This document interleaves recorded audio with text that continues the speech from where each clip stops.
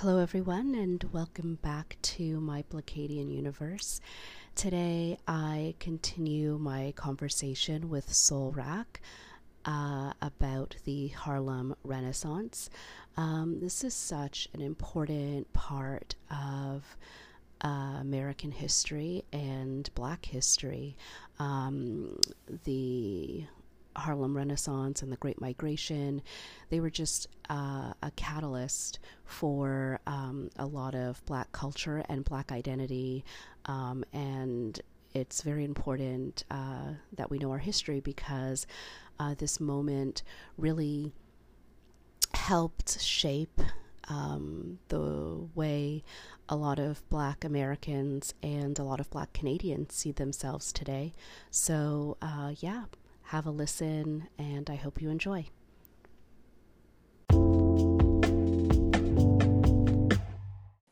A lot of good information to cover. The Harlem Renaissance is such a vast era. So many different things that occurred, and there was things that led up to this powerful moment in history Mm-hmm. that it's just so hard to cover it all in a short amount of time. Not saying with the podcast, just talk about in its entirety. Even with my thread, it's like I had to extend it Mm-hmm. because when I think there's an opportunity to wrap it up, I find more things. It's like, okay, well, we're gonna have to make this a little longer than I anticipated. But Absolutely. at but at the end of the day, it's more important to educate the people and get people familiarized with their history or our story. Absolutely. So we've been talking about the Harlem Renaissance, and I think it's been sort of focusing on a couple of parts right now. And Hmm. I think maybe we can give just a brief overview of the Harlem Renaissance right now, just sort of reminding everyone where we started. Yeah, absolutely. I mean, as we talked about in earlier episodes, we focus on the Great Migration, which was I guess you'll say, almost like a powder keg. That was a result of the oppression that was going on in the South. Prior to the Great Migration, 90% of African Americans lived in the South. So there wasn't a large concentration of African Americans in the northern cities. But due to Jim Crow laws and the African Americans being treated as second class citizens in those southern states, there was a hunger to go elsewhere. There wasn't much of an opportunity to have creativity because it was limited, only provided when it was a form of entertainment or that level of entertainment was not allowed to be expanded on. In addition to that, you had the opportunities for better place of employment where they had northern companies that would come down and encourage African Americans go up north because of the time at that time the war was going on and there was a shortage of workers in the factories, and so it was needed to have employment, and they entice African Americans to go there. So you had so many African Americans that left the South and went to the North. Mm-hmm. Um, a lot of them settled in the Midwest and northern cities, and a great amount of those African Americans, because there was about 1.6 million that left from the South that went up north, and those people settled in Harlem. Mm-hmm. And Harlem was a place which was only three square blocks within that area.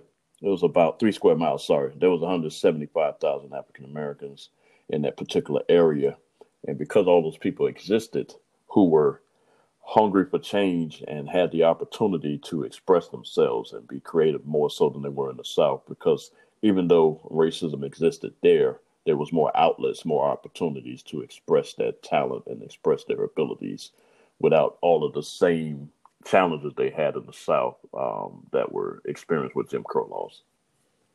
Absolutely. It's such a great moment in American history and as well as African American history, just about, Sure. having that catalyst to drive, people out of the South. And it's sort of like the migration mentality of, searching, going into the unknown for the possibility of, Hmm. better opportunities. And, it's great that it's created this outlet of creativity and sort of creating a new Black identity in America.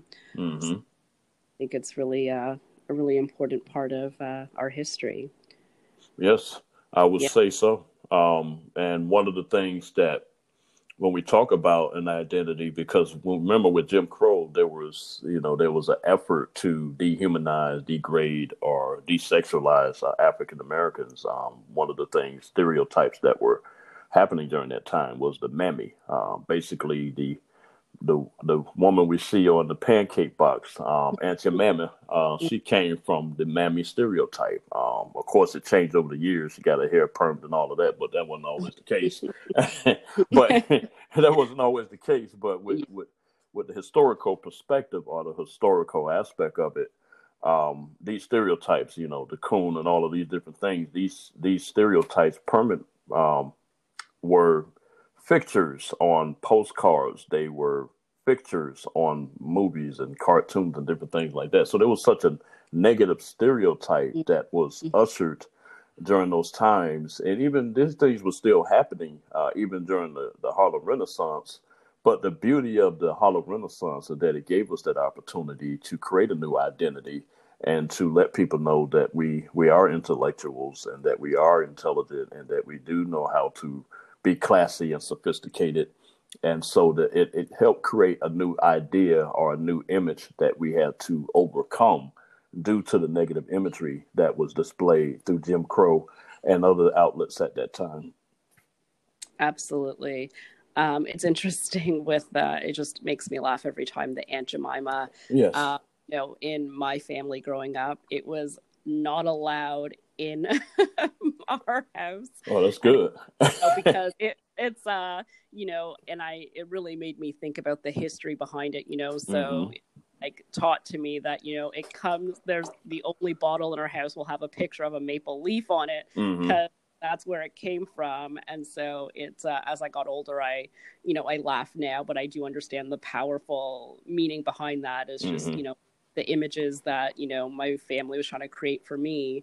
Went down to the simplest things, which is I have to admit, I wanted it. I wanted Aunt Jemima, Well, and I didn't understand, why they were, banning it. mm-hmm. But I'm grateful that they put the thought into those kinds of images and Mm-hmm. how they're portrayed as well, and understanding the history behind the mammy image as well, which is Mm-hmm. important in how they're trying to craft Black identities. So Mm-hmm. I know we were speaking as well about voices and understanding that and the talent that came out of the Renaissance. We focused a little bit on the writers Yes. the last time we talked. Yes, we did. Mm-hmm. Some important people that were getting some messaging out there during this time. Yes, we're grateful for, there were more than four, but some of the main four that stand out was Zora Neale Hurston. Like we're familiar with her movie that came out with Halle Berry played Mm. a main character. Their eyes were watching God. But she did a lot of, she wrote more than 50 short story plays and essays. But ideally, one of the greatest contribution I think Zora Neale Hurston had was the fact that she really brought attention not only to the African American experience, but also the struggles of African American woman in her writings. Um, Mm-hmm. she spoke from that perspective. And again, like I mentioned in the last episode, even though she was looked upon by the later generation of writers because of the dialect that she used, I think she used realism and just tried to give you the perspective of the person because she spoke in their dialect, so people can have a general idea how they spoke. So it can kind of put you in that moment, and that was Mm-hmm. genius in my opinion because I feel like Mm-hmm.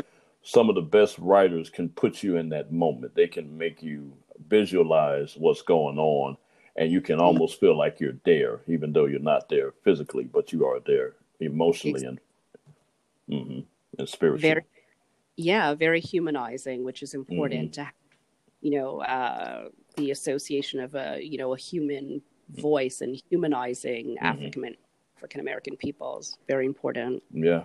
And even as Yeah. we talk about Langston Hughes, just to, I'm gonna give a brief a snippet of each one just to so we can definitely get to the musicians today. But basically his literary art form was called jazz poetry. And I want you to hold on to that idea of jazz poetry because when we get to one of the musicians, it would make more sense. Why I'm saying I want people to hold on to the idea of jazz poetry. But one Mm-hmm. of the things Langston Hughes was well known for, other than being a poet, a social activist, novelist, playwright, and columnist, he was very influential during the civil rights movement when it was in its infancy. So he was definitely on the front lines. And then we have Claude McKay, who was a Jamaican writer and poet. One of the things about him, he was very vocal, and his poetry challenged, white authority while also celebrating Jamaican culture.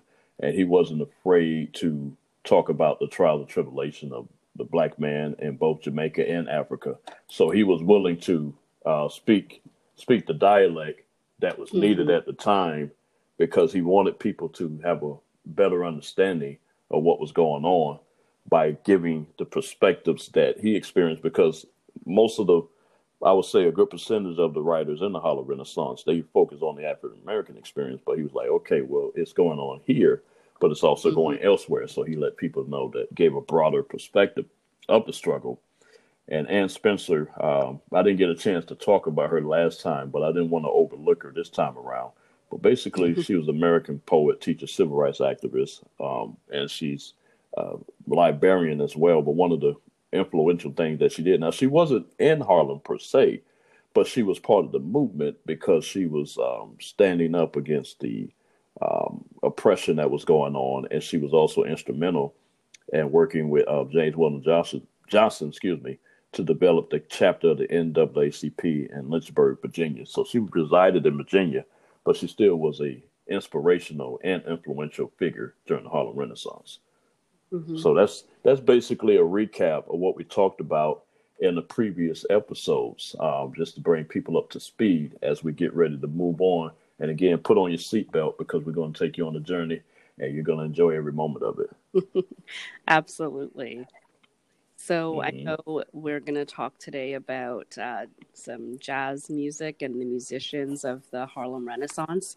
And Absolutely. I think you want to start off by just, giving sort of a little overview about some of the identities that were created. And I know we're going to talk Yeah. about jazz poetry, just reminding everyone, remember jazz poetry. Oh yeah, absolutely. Well, we're going to touch on it because we're going to bring Langston Hughes up later on as we Mhm. go through, as we dissect this particular um, topic. But as we talk about the brand new identity, as we continue to develop our identity, the writers created an identity for us through literary work. But then we also develop our identity as far as music, and that helps cement who we were.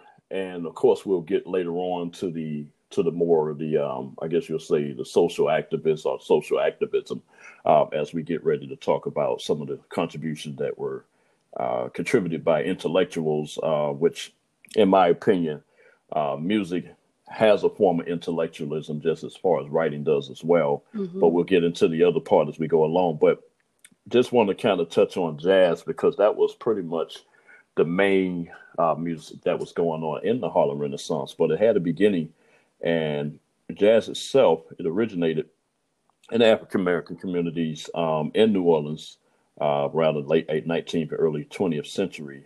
It developed from roots and blues and ragtime, and it had so many different aspects of it. But one of them was swing, blue notes, and call and response, vocals, polyrhythm, and improvisation. So it was just so many different aspects that contributed to it.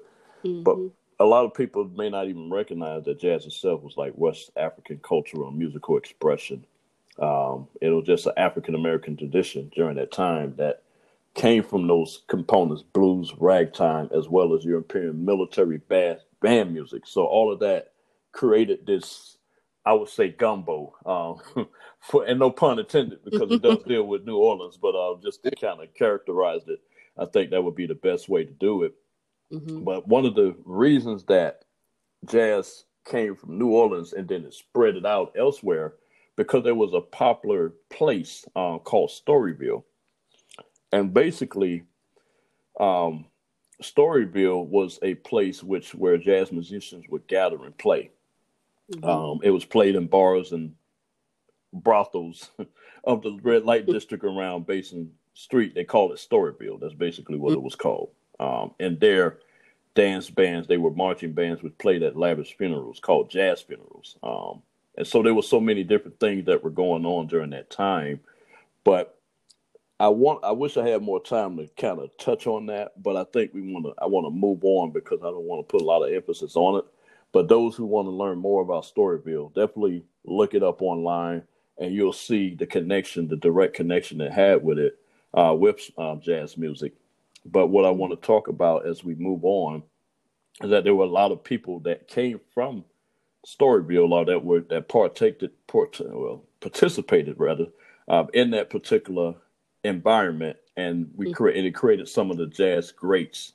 Like beginning in 1914, Creole and African American musicians played in vaudeville shows, which carried jazz cities in the northern and western part of the United States.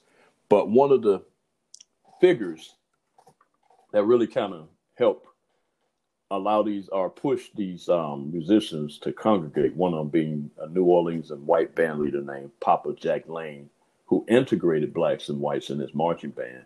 And he was known as the father of white jazz. Just the name itself alone, because many of the top players he employs, such as George Bruni, Sharkey Bonanno, and future members of the original Dixieland Jazz Band during the 1900s. Jazz was mostly performed in African and mulatto communities due to segregation laws. So it was separated at that time due to laws. But because of this person, Papa Jack Lane, he integrated everybody, and that created an opportunity for it to reach a bigger market. But some of the well-known jazz musicians that was part of Storyville, one is by the name of Buddy Bolden, Jelly Roll Morton, and another name that you're quite familiar with is Louis Armstrong. So all of them were influenced or touched or had their start in Storyville. Yeah. So that's where they started at. Nice. Yeah, it's nice. Those big names that people recognize. I'm sure Louis Armstrong for sure.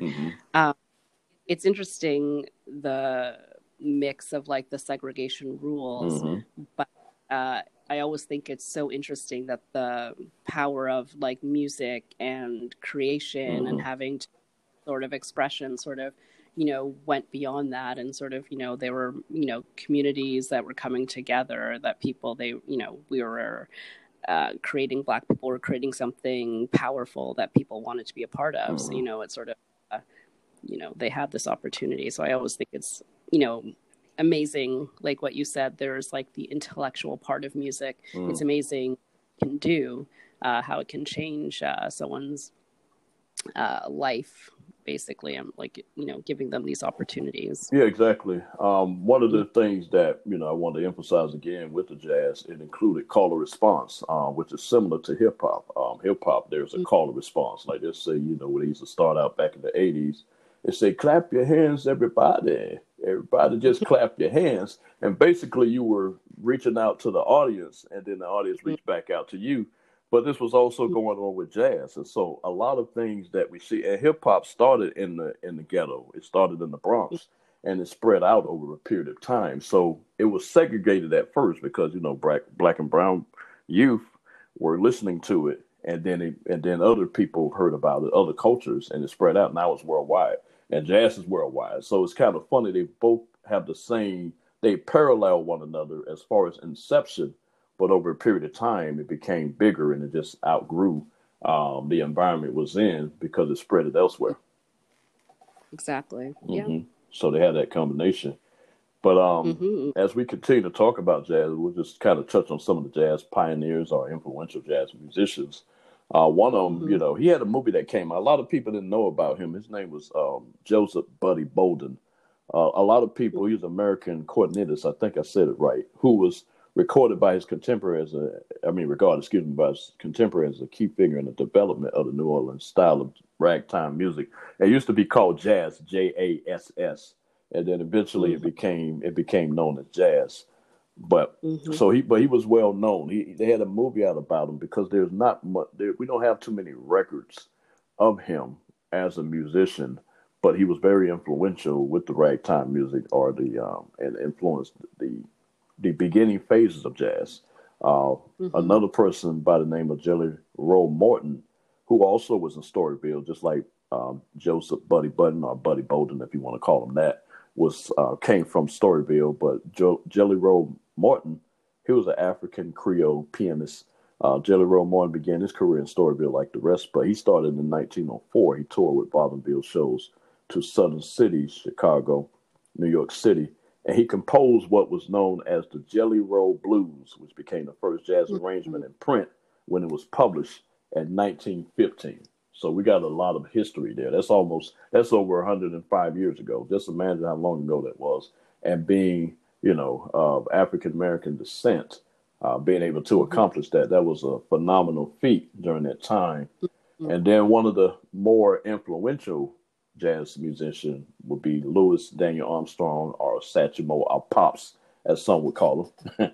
But he was an American trumpeter, composer, vocalist, and actor who was among the most influential, I believe, in jazz. And a lot of people in the beginning, they just got familiar with him playing an instrument, but he also was a vocalist.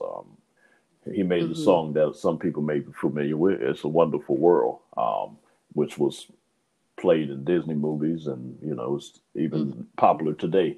I don't think you can. Yeah. I don't think you can go through this year without hearing that song at least once. I don't think so. Exactly. Yeah. But the reason I wanted everybody to hang on to Langston Hughes, because during the 1920s, Louis Armstrong brought a huge impact to the Harlem Renaissance within the jazz world. The music he created was a critical part of his life during the Harlem Renaissance. But he touched so many people, and one of the people that he touched was Langston Hughes. He admired Louis Armstrong so much that when he did his writings, he did it with the sound of jazz music in the background. It helped shape him as a writer. And he created, within the Hughes writings, he created many books which held the central idea of jazz and recognition to Armstrong as one of the most important persons to be a part of the newfound love of the culture. So Langston Hughes, as he was writing, now I'm sure he just didn't hear Louis Armstrong music, but he was hearing jazz music in the background. And that's why they kind of put, the way he wrote was kind of like a jazz-like style. And that's why they consider it jazz poetry. So I thought that was rather unique in showing that connection with writing and jazz at the same time. Yeah, absolutely. Yeah, so that was powerful. And then we had Duke Ellington. While swing was reaching the height of its popularity, Duke Ellington spent the late 1920s and 30s developing a innovative musical idiom for his orchestra. And he abandoned what was the normal form of swing, and he experimented with orchestral sounds, harmony, and musical forms with complex composition. So basically, put in a nutshell, his music was so innovative that he didn't even want to be called it jazz. He wanted people to call it American music, but at times he would impress people to see it beyond category, meaning that you can't put me in a box. That's basically what we were saying. It may be jazz, maybe swing, but you can't put me in the box. I almost feel like back in the day, you probably like, you can't put me in the box, baby. Like Adam Clayton used to say, that was his word. So it's just because I know that was some of the way they would speak back then in that time. But it was just so wonderful how innovative these people were, and they wouldn't allow themselves to be put in a box. And I'm just going to briefly just touch on Count Basie.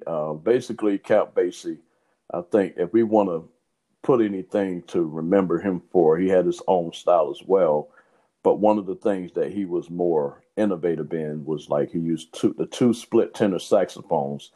He helped emphasize the rhythm section, riffling with a big band, using the ranges to broaden his sounds and others. So he was very influential in that area. He put a spotlight on the two split tenor saxophones when they were playing with the music, because he gave more emphasis to the rhythm section with his band. And he did it he led his group for almost 50 years doing it. So there was some longevity in the game, being a jazz musician. Whereas hip hop, even though hip hop, they try to make it seem like it's a young man game, which it isn't. But when you was a jazz musician, there was never a timeline where it's like an expiration date on it. As long as you can get and breathe and get up on that piano and play that instrument, you were good to go. Even if you had to use a wheelchair to get there, you Yeah. were good to go. Nobody never said, "Hey, you can't do jazz. You're too old." Although they say that in hip Mm-hmm. hop, but music is music. It transcends time. I think we have this myth that you can only do music, especially related to hip hop, if you're a certain age. But music transcends time. Mm-hmm. It's not limited to that. And last number touch on Exactly. Ella Fitzgerald, who was, Mm-hmm. I think she's one of the greatest singers ever. But she was an American Mm-hmm. jazz singer, sometimes referred to as the first lady of song, queen of jazz, and Lady Ella. I think that was just a beautiful name to call her. I would like to call her Lady Ella. Isn't that a great Of title? course, Yeah. of course, Lady Ella. At that time, Yes. because the thing we have to realize, while these things were going on, Jim Crow law still existed. Um, Mm-hmm. people were still being segregated.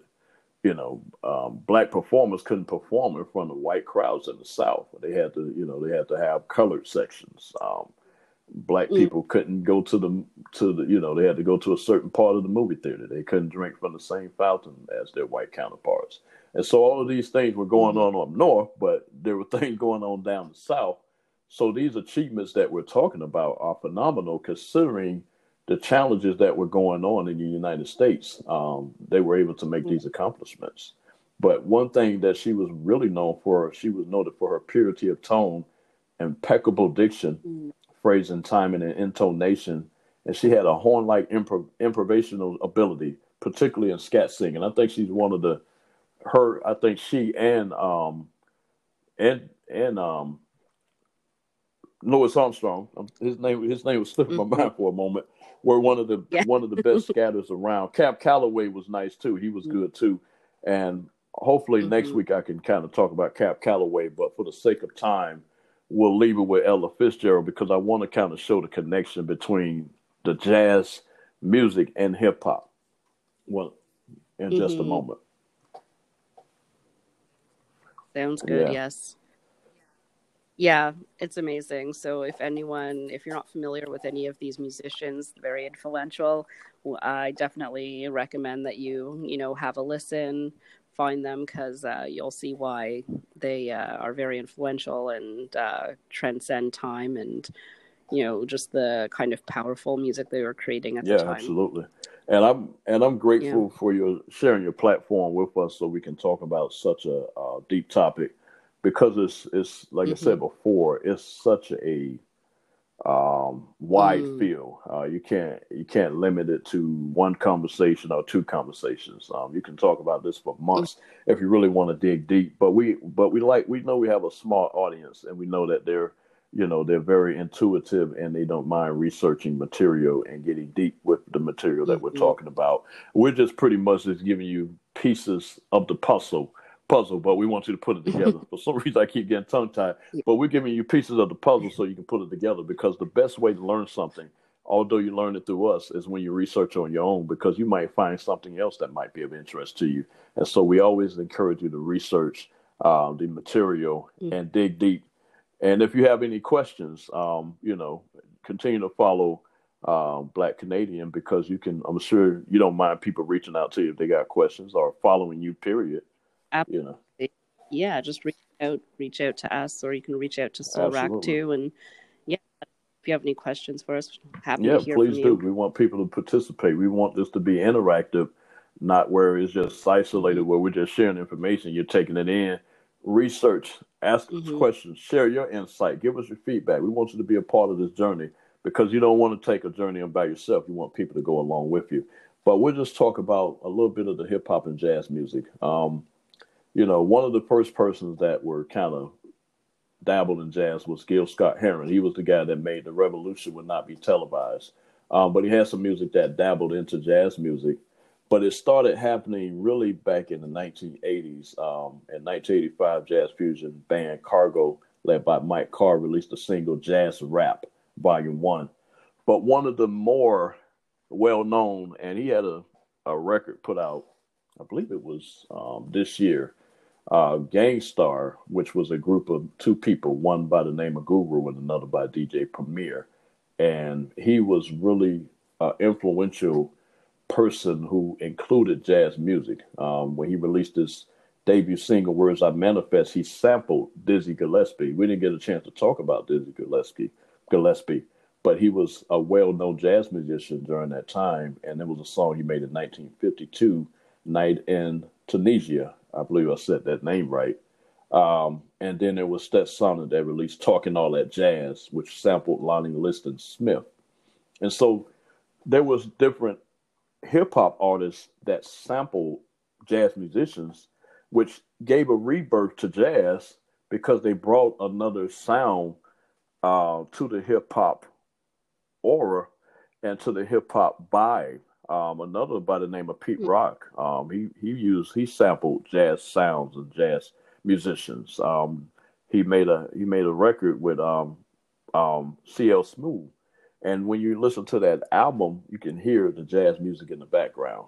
And even Nas, who was well known, his father was a jazz musician. So there was a lot of influence from not only just from the Harlem Renaissance that impacted our generation, but it also were jazz musicians as a whole that, I wouldn't use the word creep for lack of a better term, but it just seeped into the hip hop arena and say, hey, we're here, just like a lot of early rappers sampled James Brown. I know James Brown didn't like it because, for monetary reasons, but it highlighted who he was and gave people recognition about his music. So even though sampling was upsetting to some of the earlier artists because, monetary reasons, it did bring attention to them. It brought attention to them about their music and let the other generation know that, hey, there were people out here who made this good music. That's why we're sampling, because it's good. Exactly. So yeah, it's flattery, but yeah, it is. Of course, monetary reasons. Of course, people want absolutely credit. And we'll just talk about a couple of more because we're going to leave room for people to do some research on their own. And like I say, I like to give bite-sized episodes because we want you to chew on it, nibble on it, think about it, and that way you come back hungry for more. But just showing more of the jazz aspect, a group by the name of Tribe Called Quest, on their album People Instinctive Travels and Path of Rhythm, and their other album Low End Theory. So they were another group that used jazz and brought about different things. And Low End Theory has become one of hip hop's most acclaimed albums, and it also earned praise from a jazz bassist by the name of Ron Carter, who played double bass on one of the tracks. So they even started incorporating actual jazz musicians in their music.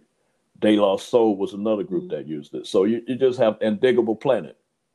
They use it. They used the jazz as well. So there were many that used jazz musicians or sampled jazz musicians, but that created that hip hop jazz sound that some of us enjoy today.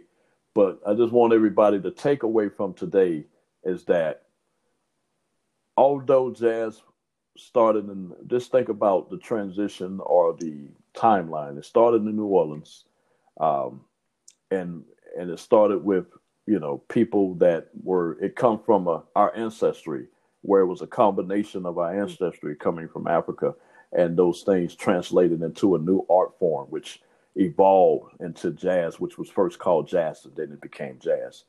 Storyville, which was started, it was in the area where there were bars and brothels, some of the most unlikely places gave opportunity for awesome music. And the people that were there, they took that music and it spread elsewhere.